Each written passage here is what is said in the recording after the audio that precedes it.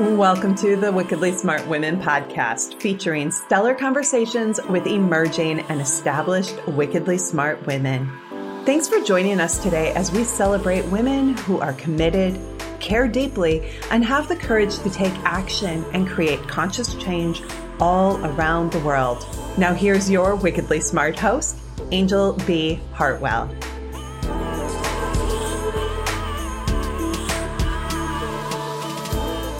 Welcome to another episode of the Wickedly Smart Women podcast, where we celebrate wickedly smart women and provide our listeners with a wealth of wisdom along with immediately actionable steps to be smarter, spunkier, and more successful in their impact and their leadership.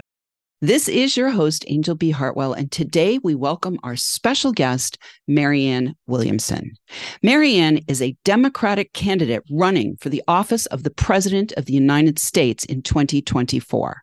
She's a highly successful entrepreneur, best-selling author, political activist, and globally influential spiritual thought leader. For over 3 decades, she's been a leader in spiritual and progressive circles.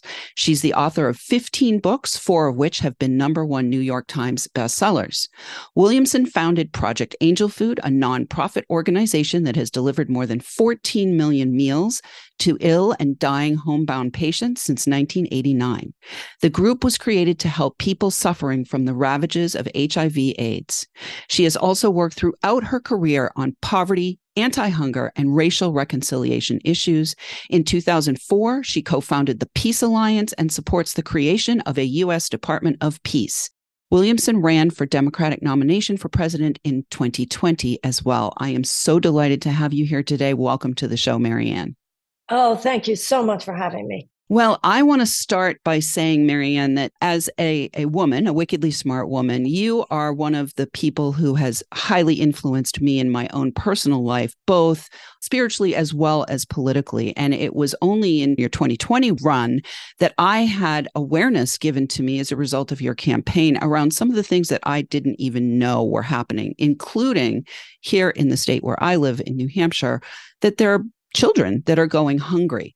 So I'd love to have you speak right now to what inspired you when you could have sat on your laurels, really, Marianne, for all you've done in the world. What has inspired you and continues to inspire you to bring this message out that you are running for president and you have these reforms that you want to create? Well, once you see, you can't unsee. So like when you said you realized all these children are hungry, when you realize that 12,000 children on this planet starve every day, when you realize that 1 billion people on this planet are called the bottom billion, they live on less than $1 a day. When you realize all the suffering that's out there, you can't unrealize it. And for those of us who take the path of spirituality seriously, there is no serious spiritual or religious path anywhere that gives any of us a pass on addressing the suffering of other sentient beings. And in my own field, I saw how many times the spiritual journey had been turned into a kind of ersatz faux version of itself, more of a capitalist venture than a genuinely serious path. People who would talk about spirituality, but not ask, what is God's will for my life? What is love's will for my life, regardless of your words? So I'm just trying to practice what I preach here. I do believe that the ultimate transformation of the world comes from internal change, but it ultimately has to be both. Martin Luther King said we need external changes in our circumstances and internal shifts in our souls. You could say I rest on my laurels. I don't know how I would be screaming at television all the time and feeling like in the final analysis, I didn't do what I came here to do. I saw on the internet an old interview, I don't know if it was the 50s or the 60s, with the philosopher Erich Fromm. And he said, material achievement is meant to be a means, and we've turned it into an end. He said, and that will be the decline of America. And I think that's true. I think the purpose of money is so that you don't have to think about money. I think the purpose of material achievement is to get to the point where then we can get about the work of why we really came to the world. And we got stuck at a certain place. And so, I had sold some books and had a very, very nice career. But I don't think that was ever supposed to be the be all and end all. For me, it was how can I use this as a platform to do something that would be of use and of service. And that's how I've seen my running for office. Beautiful. Well, you have a very comprehensive policy platform, Marianne, and the areas where I feel the wickedly smart women who are listening are going to really resonate is around the idea of the Department of Peace, around the idea of Department of Children and Youth. So I'd love to have you speak a little bit about how you have, coalesced your thinking around these different areas and why you're advocating for them in your run for presidency. Well, back when Dennis Kucinich was a congressman, I became aware that he was leading in Congress the effort to pass a bill to establish a Department of Peace. And I became an activist around that. And it still has not been accomplished, but I would certainly champion it as president. I think a lot of people don't realize that peace building is an actual thing, and that there are 4 factors which, when present, statistically indicate that there will be a higher incidence of peace and a lower incidence of violence. Expanded economic opportunities for women, expanded educational opportunities for children, a reduction of violence against women, and amelioration of unnecessary human despair. And I see it as preventative. One of the things on my website is root cause healing, where you take a different kind of paradigmatic look at public policy. Because right now, our political viewpoints, at least the one that dominates, is stuck in the 20th century in a very mechanistic way of looking at the world, where you don't really look at causes, you just look at solutions. And then your solutions tend to be like allopathic medicine. You're just trying to suppress or eradicate the symptom. So we have to look at what causes sickness, not just how to treat sickness, and what causes violence, not just how to treat violence. People have asked me, for instance, what would a Department of Peace do right now with the Israel-Palestine situation? The question isn't what would a Department of Peace do with the Israel-Palestine situation now, so much as it would have done a lot to help prevent it if the ideas at its core had been taken seriously. Beautiful. So let's talk about this idea of a child and youth department as well, because I think that many of our women listeners are going to have resonance with that. What's your vision for that? Well, I think that we know it's not something that people don't know, that America's children are in too many cases at risk. We have, for instance, hungry children here in the United States. You're in New Hampshire, aren't you? I am, yeah. Okay. There are hungry children in New Hampshire. There are hungry children all over this country, in the richest country in the world. You shouldn't have hungry children. And it goes beyond that. We have children who are traumatized before kindergarten. I have had kindergarten principals tell me they have children on suicide watch, elementary school kids. We have all over this country public schools that have trauma rooms. We're losing teachers because teachers are saying, this isn't what I signed up for. I didn't sign up for crowd control. I didn't sign up for helping a child with a behavioral problem at the expense of everyone else in this classroom because the school does not have the resources to help the child with a behavioral problem. Not to even mention that we have elementary school students who are praying every morning that they will not get shot at school today. So to me, the state of America's children is kind of collateral damage that is created by a very cold, soulless, unethical economic system. Children they're not old enough to vote, so they're not a constituency. And they're not old enough to work, so they don't have any financial leverage. And so their needs in this country are just consistently neglected unless they have privileged parents. And that's what America is becoming. It's becoming a country contrary to the original ideal, contrary to what we were brought up to believe it was and was supposed to be, where only those with financial privilege are able to provide their children with easy access to things which should be the minimum that is afforded to every American child. There are millions of American children who go to schools where there aren't even the resources to teach them how to read. And if a child cannot learn to read by the age of 8, then the chances of high school graduation become drastically diminished and the chances of incarceration drastically increased. Well, let's talk about the economic system. I mean, you mentioned the root cause on your website. Can you share with our listeners what you see the root cause is of all of the inequity and the violence and the chaos that's going on in the world at this moment, where we allow hundreds of thousands of children to be hungry? Well, there's not one answer to all of those things. But in terms of so much of the economic anxiety in the United States, a lot of this can be traced back to what has been a systematic destruction of our middle class. And that began in the 1980s. So in the 1970s, the average American worker could afford a house, could afford a car, could afford a yearly vacation, and could afford to send their children to college. That's called the middle class that is thriving.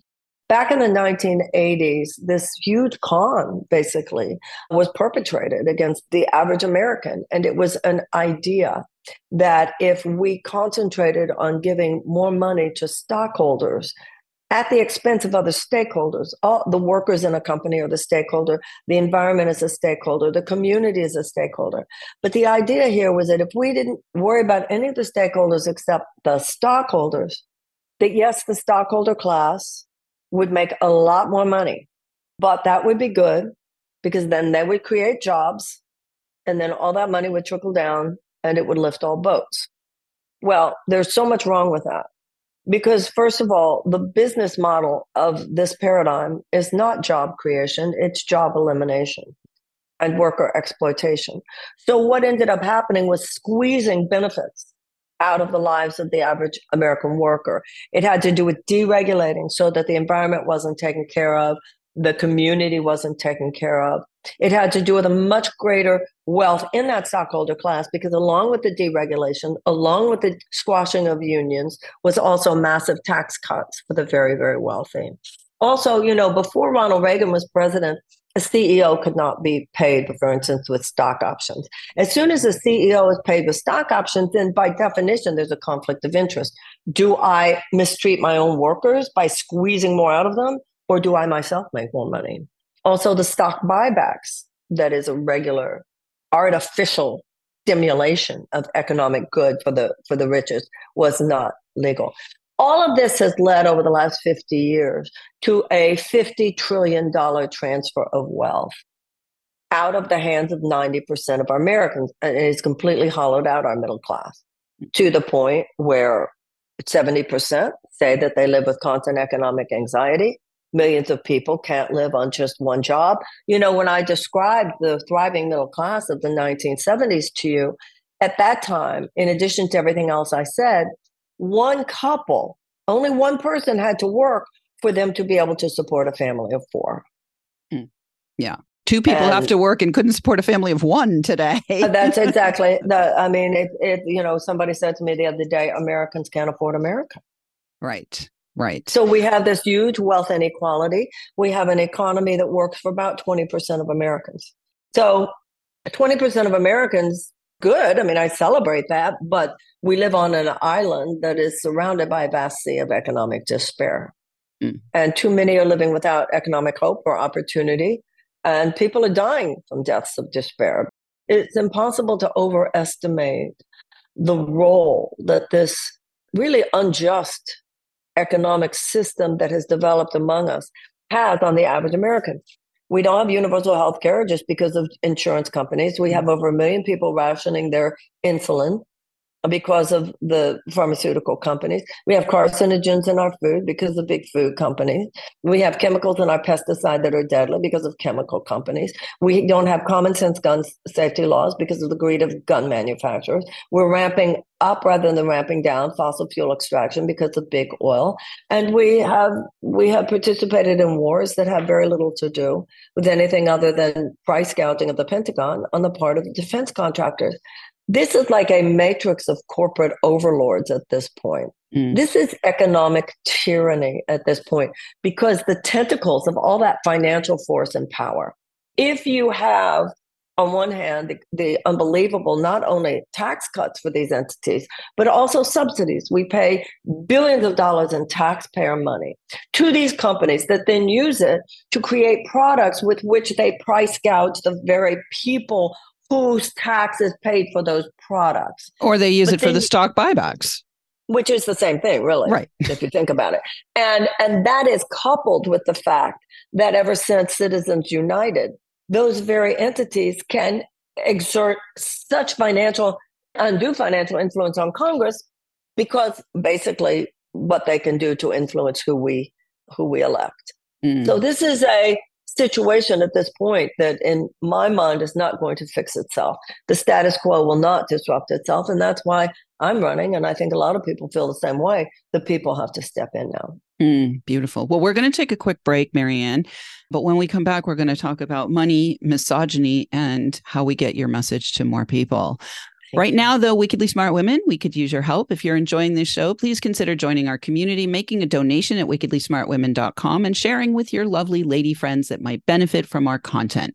Help a gal out and let your sisters, mothers, daughters, friends, and colleagues know about the show so we can serve them too. I want to say a big thank you to all of our listeners who are downloading, rating, and reviewing all over the world. We're welcoming thousands and thousands of downloads. We're now downloading in 116 countries. And so we're going to shout out today to our listeners in Israel, in Palestine, and in the United States. And we will be right back with Marianne Williamson.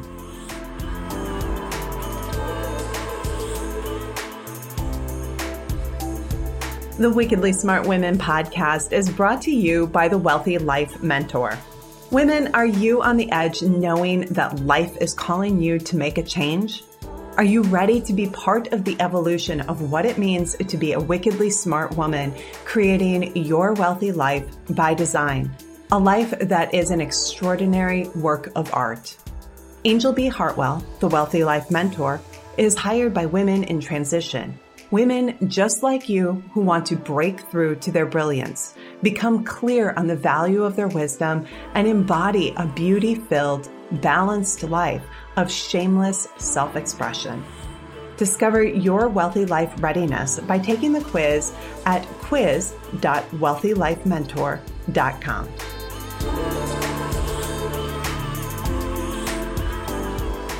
And we are back with Marianne Williamson. If anything that Marianne has said in the first half of the show resonates with you and you are interested in finding out more about her policies that she's laid out, extensive policies that she's laid out on her platform, or you're considering volunteering or donating, please go to Marianne2024.com, where you will find a very comprehensive platform of all of her positions on all of the things which we don't have time to get into today on today's show.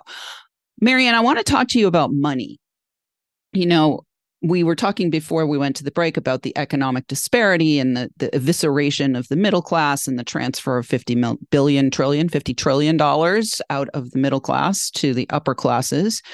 You know, a campaign like this takes money, I would imagine, right? And most of the campaigns, the traditional campaigns that are out there, are being funded by some kind of dark money or PACs. And your campaign, as I understand it, is grassroots. So can you talk about asking for money and raising money and the process of how money is influencing the political process? Well, it does cost a lot of money to run for president. We have a good team, but we need to scale up. So I'll have one person in a position when I should have three people in that, or I'll have one office when I should have two offices, and so forth.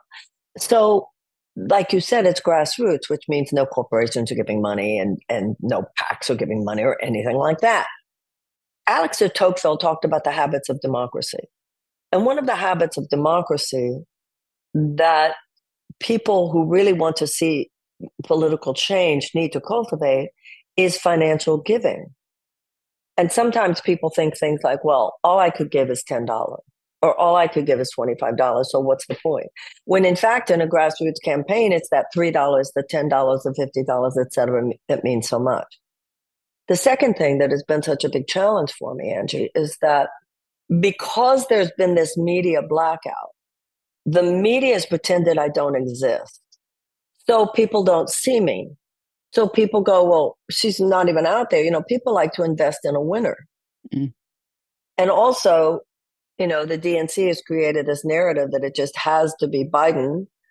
I'm not a viable candidate, according to them. So then people say, well, she can't win. So I'm not going to put my money behind it. I mean, I wish her well, but I don't want to put my money behind it.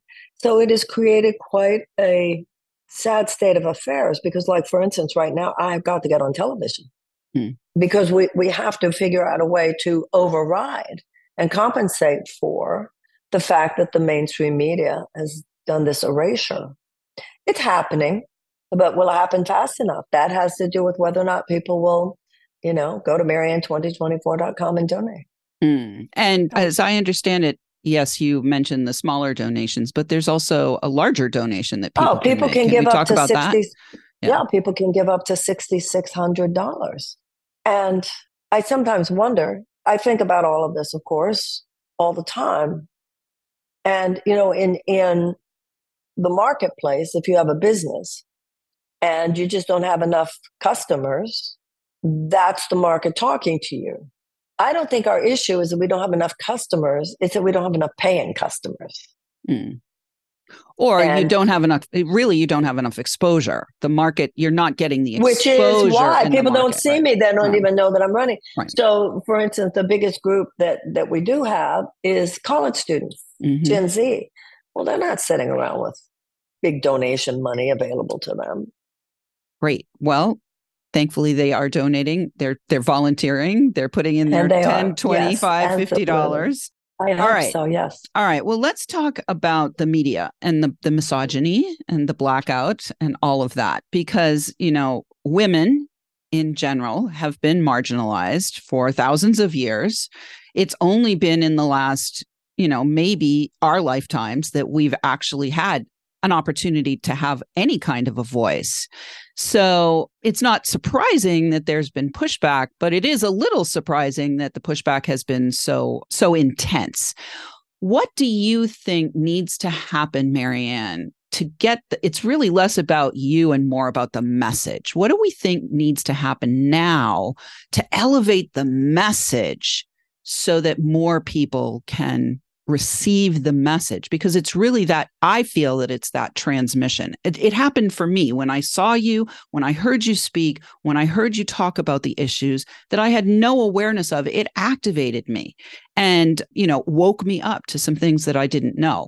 So what can we do collectively as women to be taken more seriously and to have our message of peace and justice and right relationship with money and all the other things that are on your platform, climate change, all of those things, to be taken seriously and to be funded fully? In the aspect of my career before I started running for office, I never felt misogyny at work.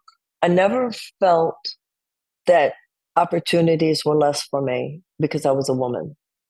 In politics, it's astonishing. I don't even think I realized what misogyny was. Not really, because I never felt it directed against me. So I'll give you an example. If Ron DeSantis loses his campaign manager, whether he let the man go or the man left, same with Bobby Kennedy, it's mentioned that that person is no longer a campaign manager. If it's me, oh, she's a crazy woman and she's so hard to work for. And obviously her campaign is in disarray and she doesn't know how to manage it. Some of the hit pieces against me, I'm not sure they would have stuck if there were a man. Some of the things I've done with my life that should be taken very seriously that are minimized, peripheralized.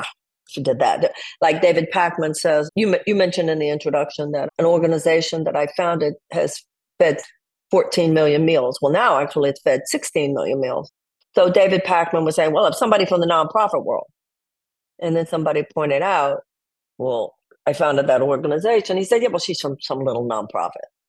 An organization that has fed 16 million meals is not some little nonprofit. So the concept of belittling is amazing. Now, what do we need to do? Well, one of the things that has saddened me is that women, yourself obviously not included, many not included, have not stood up. Now, when I was growing up, the first phase of feminism in the 1970s, sisterhood was and he's understood to be an essential factor of what we call women's liberation. That none of us would get there unless all of us got there. It was really understood you had to be there for your sisters. And I'm saddened, but also shocked by the kind of witch burning that I have experienced on a psychological level and the silence of so many women around me. Right. Well, so, I think we're also the whole country, the world, there's a lot of trauma happening in the world right now. And one of the areas where I think that you shine is in your trauma informed. You're very trauma informed. And if we think about it, what would it take to open up the hearts of your sisters to support you? What would it take to have a woman in the White House, have a mother in the White House who's bringing the philosophy for a more evolved way of life? There is nothing more offensive to the patriarchy than a confident woman.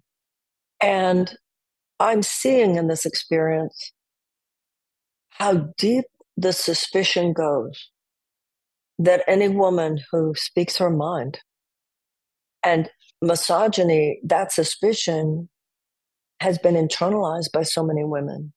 Is it fear of ancient witch burning? I think one of the things I've seen is if I'm deemed sort of politically radioactive, then I've seen among both men and women, well, if I say I agree with her, then I'll be radioactive. Mm. Some of the mud that's been thrown at her will then be thrown at me. Mm. Now, one of the things that I've talked about in my lectures is that I read years ago about a study that they did, and it was saying if a woman shows up in a meeting, let's say, expressing a more humanitarian value, and it rubs the system the wrong way because the system that was being discussed is predicated on not caring about humanitarian values, that she will be shunned until one person says, I agree with her. And the silence of some people, when, we've always said, if you see anything, say anything. If they, we now know in the society, if somebody makes a racist comment, you're going to get called on it, or you should get called on it. But even terms like Karen, there is no equivalent of that. Oh, she's a Karen. I mean, why are women not standing up to this? Mm. And, you see some ancient horrors these days. Anti-Semitism is an example. Some ancient prejudices that show their ugly face sometimes. Mm. Well, Marianne. So when you ask me, how do you break through it? I don't know. Mm. I don't know. Marianne, I think it's really about the message more than anything. It's really about the message. And what I will say is I agree with you on all of your policy platforms. So let's ring the bell for wherever two or more are gathered, there is love. And there are a lot of people that are around you and who are supporting your campaign right now. So my last question to you before we close is, I'd love to have you see yourself in the Oval Office at the desk on your first day. Okay. As President of the United States of America. What are the first 3 things that you will do the day you take office? Okay, well, first of all, I want to say that desk will be put in a warehouse. Great. A lot of wars have been planned on that desk. Queen Victoria gave it. It was very nice of her. Put it in a warehouse. Some other president can take it out. Enough with all those straight lines. There's going to be a lot of oval and circles and things. That's number one. It's not going to be such a man cave. That's number one. What am I going to do, though? First thing I'm going to do is I'm going to cancel the Willow Project. Mm-hmm. The Willow Project is the $8 billion ConocoPhillips oil extraction project on the north slopes of Alaska. I will definitely cancel that. Second thing, I will call for an audit of every cent that is spent by the Pentagon, and I'm sure they'll fail it again. But people will know that I'm on to that, and that the bloating of the defense budget will not be okay under me. Next thing I'll do is I will cancel every contract that union-busting companies have with the U.S. government. I will call together the greatest minds in this country, on early childhood development. Because for instance, if we don't teach a child to read by the age of 10, the chances of high school graduation are drastically decreased, the chances of incarceration drastically increase. So I want to be very involved. This is why I want to establish the Department of Children and Youth. The Peacemakers Department of Peace I want to establish. And we get to work on all the things that I said I want to do, whether it has to do with Medicare for all, tuition-free college and tech school, guaranteed living wage. The president chief executive has three major tools. Number one has to do with who you appoint to head the departments. So these departments, these agencies in the government have been captured by corporate interests. So that's not who's going to run these agencies when I'm there. Second is you set the moral vision for a country. Abe Franklin Roosevelt said the primary responsibility, or he said the most important job of the presidency is not, he said, administrative, but moral leadership. I want to paint a picture of what a moral economy looks like, which is one in which you do not deny the needs of children. You do not deny the needs of people or the needs of the earth, just so that a very small group of corporate interests can just make more and more and more money. You don't do that. Now, the president is one of three co-equal branches of government. I wouldn't just have a magic wand and be able to make these things happen, but I would use the bully pulpit to talk about them. And within the purview of what is the rights of the president, I would use executive orders and every other means to make sure that we were moving in the direction, away from the direction of oligarchy, where just a few rich people basically run everything, back to a real democracy where the will of the people. We now have a situation where in policy after policy after policy, our government does more to increase the ability of those who already have a lot to get more. And these policies make it harder for the average American to even survive. That will change under my administration. And it would be a mother in the White House because mama wouldn't have it. Beautiful. I love it, Marianne. Well, if there's one last thing you'd like to say to our listeners, what would it be? Just thank you to you. And you are such an example. I never see you that you're not encouraging. I never see you that you are not positive.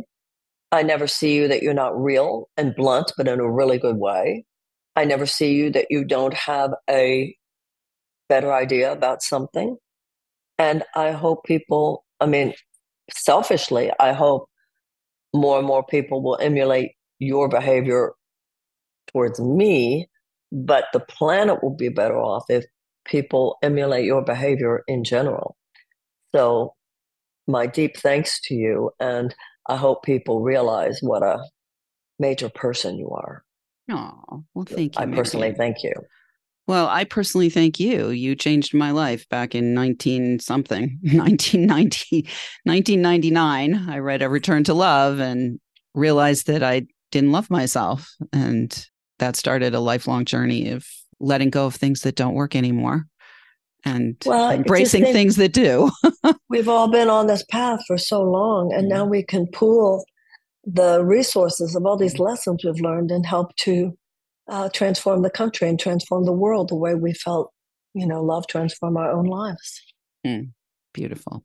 Well, we have to go. I know you have more things to do and more people to talk to. But right now, thank you so much. Listeners, thank you so much for having me. Yeah. Listeners, we love feedback. Please let us know what you think of today's episode. Go right now to wickedlysmartwomen.com to join our community, share your takeaways, ask questions, or submit guest suggestions. Be sure to go to Marianne2024.com to, again, find out more about Marianne's policies and to volunteer. If any of our conversation resonated with you, certainly feel free to donate. Any amount is not too small, and any amount up to $6,600 is not too big. Thanks again for tuning in. Keep your ears open, and remember, you are a wonderful woman. Thanks for tuning in, downloading, and listening. Be sure to rate and review Wickedly Smart Women on Apple Podcasts and share with other women who can benefit from today's episode.